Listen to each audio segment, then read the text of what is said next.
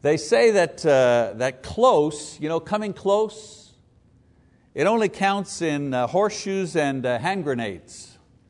That's the only time when being close really amounts to anything. When you really think about it, there's nothing more painful than coming close to winning or coming close to a goal and missing it. Athletes who are on the losing end of a world championship, for example, after the game is over and the losing team, they put on a brave front, and they interview the guys and they say, well, it's a game, it'll always be next year. After all, I'm making $20 million a year. What job is there where you get paid $20 million to be on the losing team? And they put on a good front, but that on the inside, if they're pro athletes especially, their hearts are melted. And in private, many of them weep with the bitter thought of having come 1 point, a whole season, 100 or 125 games or whatever they play for a whole season and lose the championship like by a single point, or they lose at the last moment or at the last second. They were just that close to greatness. The Bible has its share of heroes and heroines also, those who showed great courage and great faith. And it also provides us with examples of people who only came close to greatness. My point about athletes is linked to this idea here. Those people in the Bible who were only a heartbeat away from being forever praised, but they didn't quite make it. We have those stories in the Bible as well.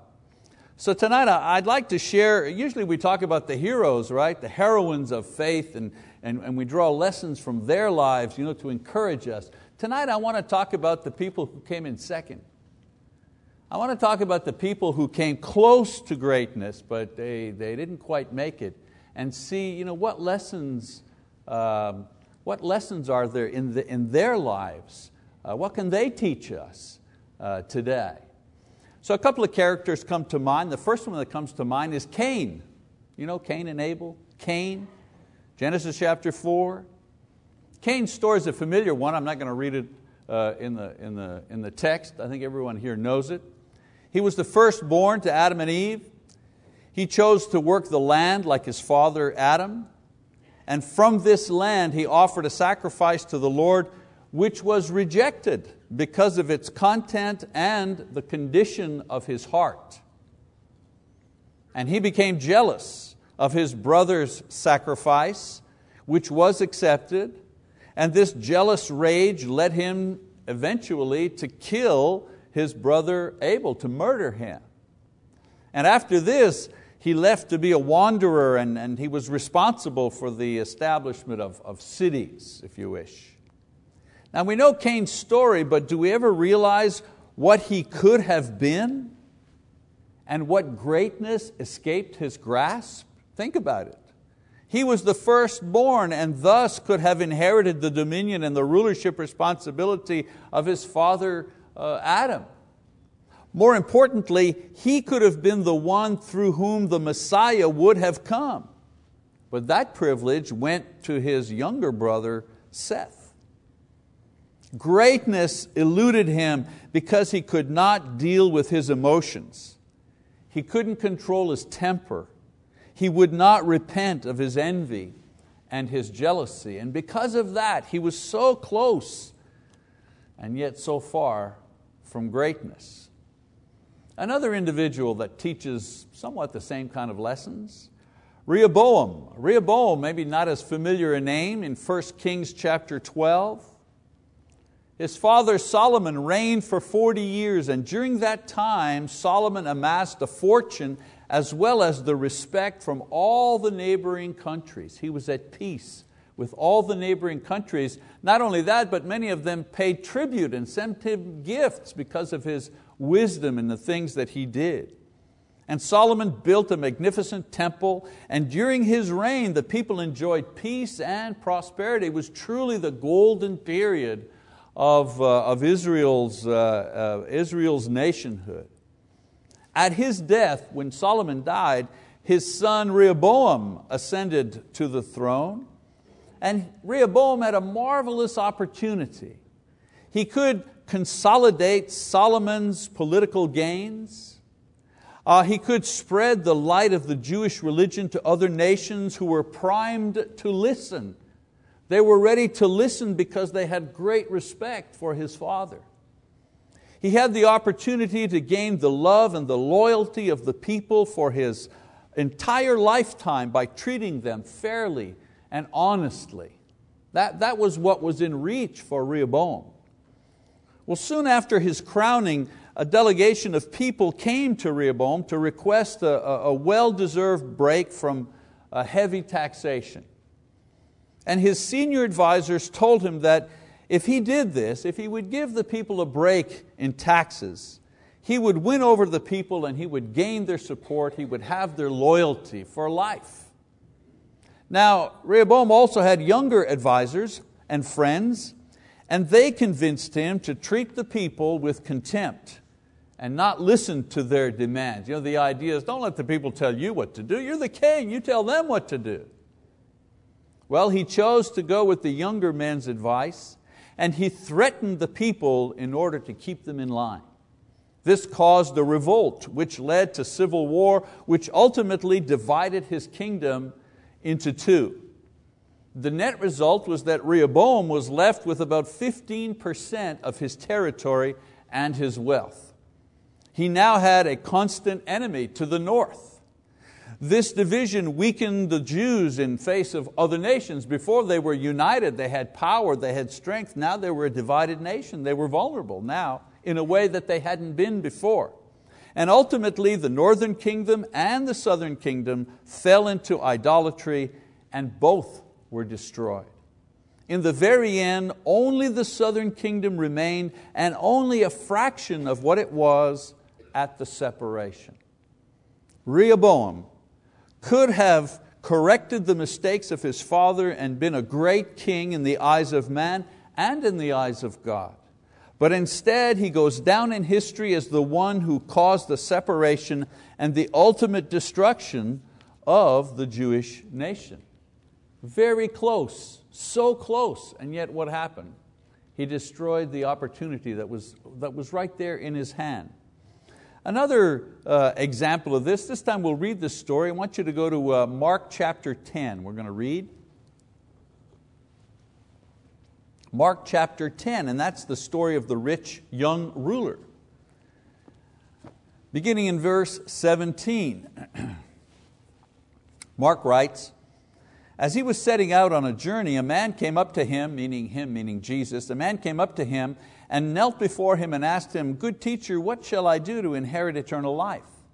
And Jesus said to him, why do you call me good? No one is good except God alone. You know the commandments, do not murder, do not commit adultery, do not steal, do not bear false witness, do not defraud, honor your father and mother. And he said to him, teacher, I have kept all these things from my youth up. Looking at him, Jesus felt a love for him and said to him, one thing you lack, go and sell all your possessions and give to the poor, and you will have treasure in heaven, and come, follow me. But at these words he was saddened, and he went away grieving, for he was one who owned much property. In this story, Mark reveals a man who truly had potential for greatness. He was young and he was wealthy in a society that saw this as a blessing or a favor from God. He was a sincere believer who acted upon his beliefs. He didn't just hear the word, but he really tried to do it. And most importantly, he found Jesus.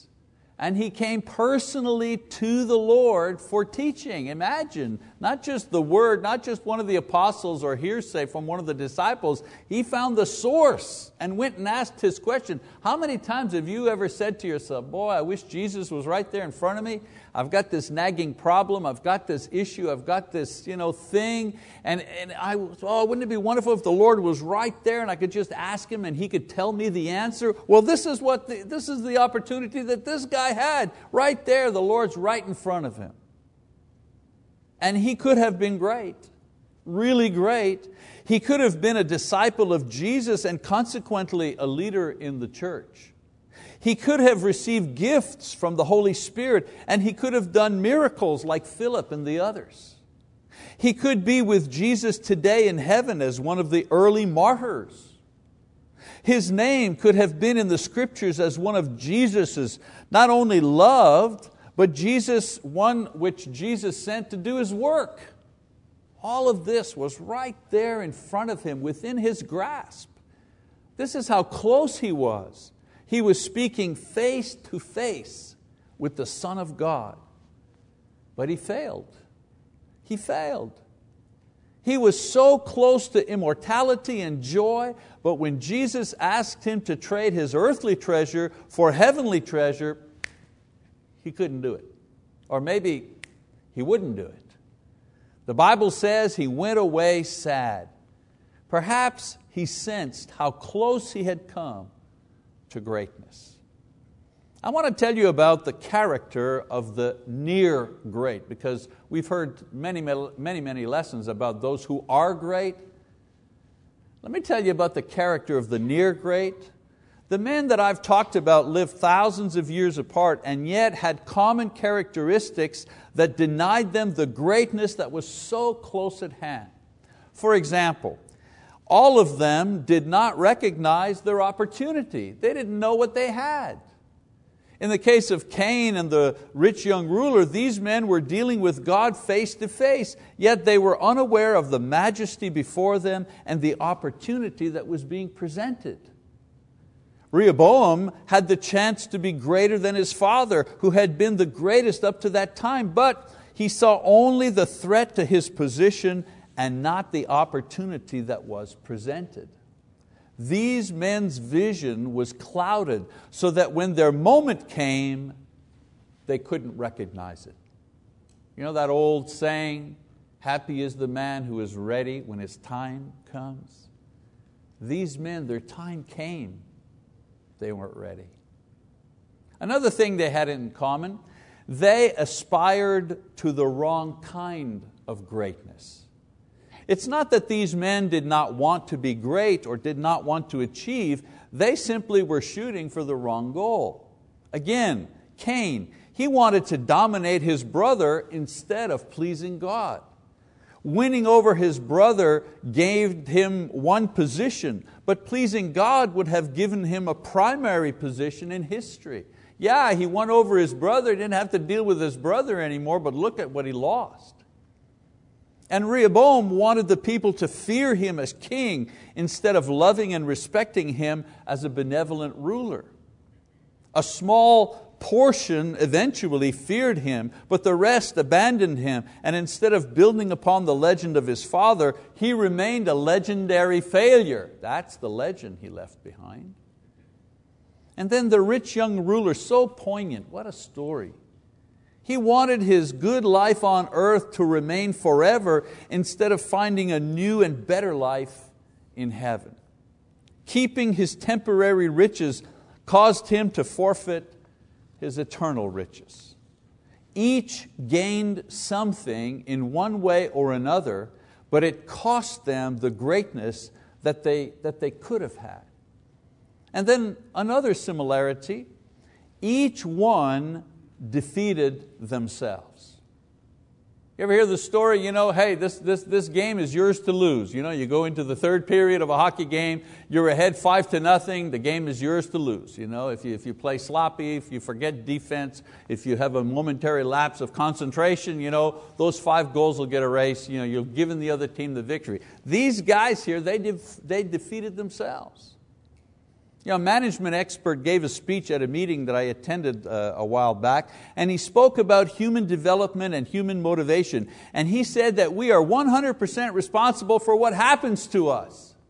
Whoa, 100%? This is how he explained, because I said 100%, I question that. So he gave this example. He said, let's say you're hit by a car coming from behind you at a stop sign. You've stopped, you've obeyed the law, your lights work in the back, you stopped at a stop sign, boom, somebody hits you in the back. Now the accident is the other person's fault, yes, but We are responsible in a sense because we chose to drive on that day and we chose that route. That was his point. In the end, we make decisions that bring about the things that happen to us. His point was that our big problem is that we try to blame circumstances or other people for our problems, but rarely see that we have usually done or made the decisions to bring us to where we are. How many times, as a preacher, how many times have I done counseling with people and they'll come to my office and they'll talk and I'll hear them talk and I'll hear them say and I'll hear them tell me all the decisions that they made and so on and so forth, but at the end, the mess that they're in is always somebody else's fault. My father didn't pay attention to me. My mother didn't, she was a working mom. My boss wasn't fair. My wife doesn't understand me. Or I have a weakness for drugs, or whatever. It's everybody else's fault except them. And the hard job there in counseling is to carefully maneuver this person in front of a mirror to help them take a good long look at the one who's responsible for where they're at. At least accept the portion of responsibility that belongs to them. At least that part. So these men that I was talking about, they were responsible for destroying their chance at greatness. Cain refused to deal with his anger and he let it boil over into resentment and ultimately a murderous rage. He refused God's warning and ruined his brother's life as well as his own. Whose fault was it? It was his fault. He had God telling him, look, sin is at the door, you need to master it, you're in trouble. Imagine if God Himself is saying to you, look, you're in trouble here. You're on the edge, you need to be careful. And Rehoboam chose to listen to the advice of those who told him what he wanted to hear instead of the advice of wisdom. His own foolishness led him to destroy his own throne and divide the nation. And the rich young ruler? The rich young ruler refused to give up the comfort of this world for the promise of the next world. I go back to my opening statements about worshiping God. The songs we sing, we get into it. We've sung these songs before and somehow it becomes mundane. It becomes repetitious sometimes and we forget that we're singing to Almighty God. But the reason that we're singing these spiritual songs, the reason that we're lifting up our voices, the reason that we're saying these kinds of words that don't appear in any other context other than our songs here, because you listen to the radio and you listen to the TV and you listen to the hits on record and so on and so forth. Listen to those words, right? What are they talking about? Well, they're talking about relationships between people. I love you, I don't love you, That's 80% of the songs. Our songs talk about a kingdom that we can't see, a place that's in the future, a promise that's been given to us by God. That's what our songs are about, a place that we hope to go to. Our worship, our time together is about encouraging one another to hold fast to the promise that God has given us. We hold fast to a kingdom we cannot see. We obey a Lord we cannot touch.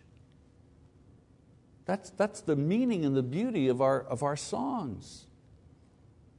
The rich young ruler refused to give up the comfort of this world for that promise of the next. His choice led him away from the company of Jesus, not only in this world, but in the eternal world to come as well. Imagine these three, and we could name more, but these three are a good example. They came so close to true greatness, not just the temporary applause of fame or fortune on this earth, but the true greatness that goes on forever. And they sabotaged their place in history by the choices that they made. They made those choices. Because of this, they and others like them, could we list others? How about Lot's wife? She almost escaped. And Esau, who sold his heritage for a meal. and Saul the king, who forfeited his crown because of a simple disobedience, because of impatience, and Demas, who left the company of Paul. All of these came close to a greatness they did not achieve on earth and will never see in heaven. Now, do you realize that each of us is just a heartbeat away from greatness? I'm not talking about winning a gold medal at the Olympics or being president or anything like this. These things are great, but they're temporary. I'm talking about the greatest honor that exists in all of creation, in all of history. In 2 Timothy 2:11 and 12, Paul describes it. He says very simply, if we died with Him, meaning Jesus, we shall also live with Him. If we endure, we shall also reign with Him. To reign like a king, like a queen. The death that Paul refers to here is our death with Jesus in the waters of baptism, of course, Romans chapter 6, verse 3. And the position or the honor he talks about is to be at the right hand of God in heaven. The right hand of God meaning the position of power and authority. Essentially what he's saying is this: Christians who remain faithful until the end will reign with Christ at the right hand of God forever.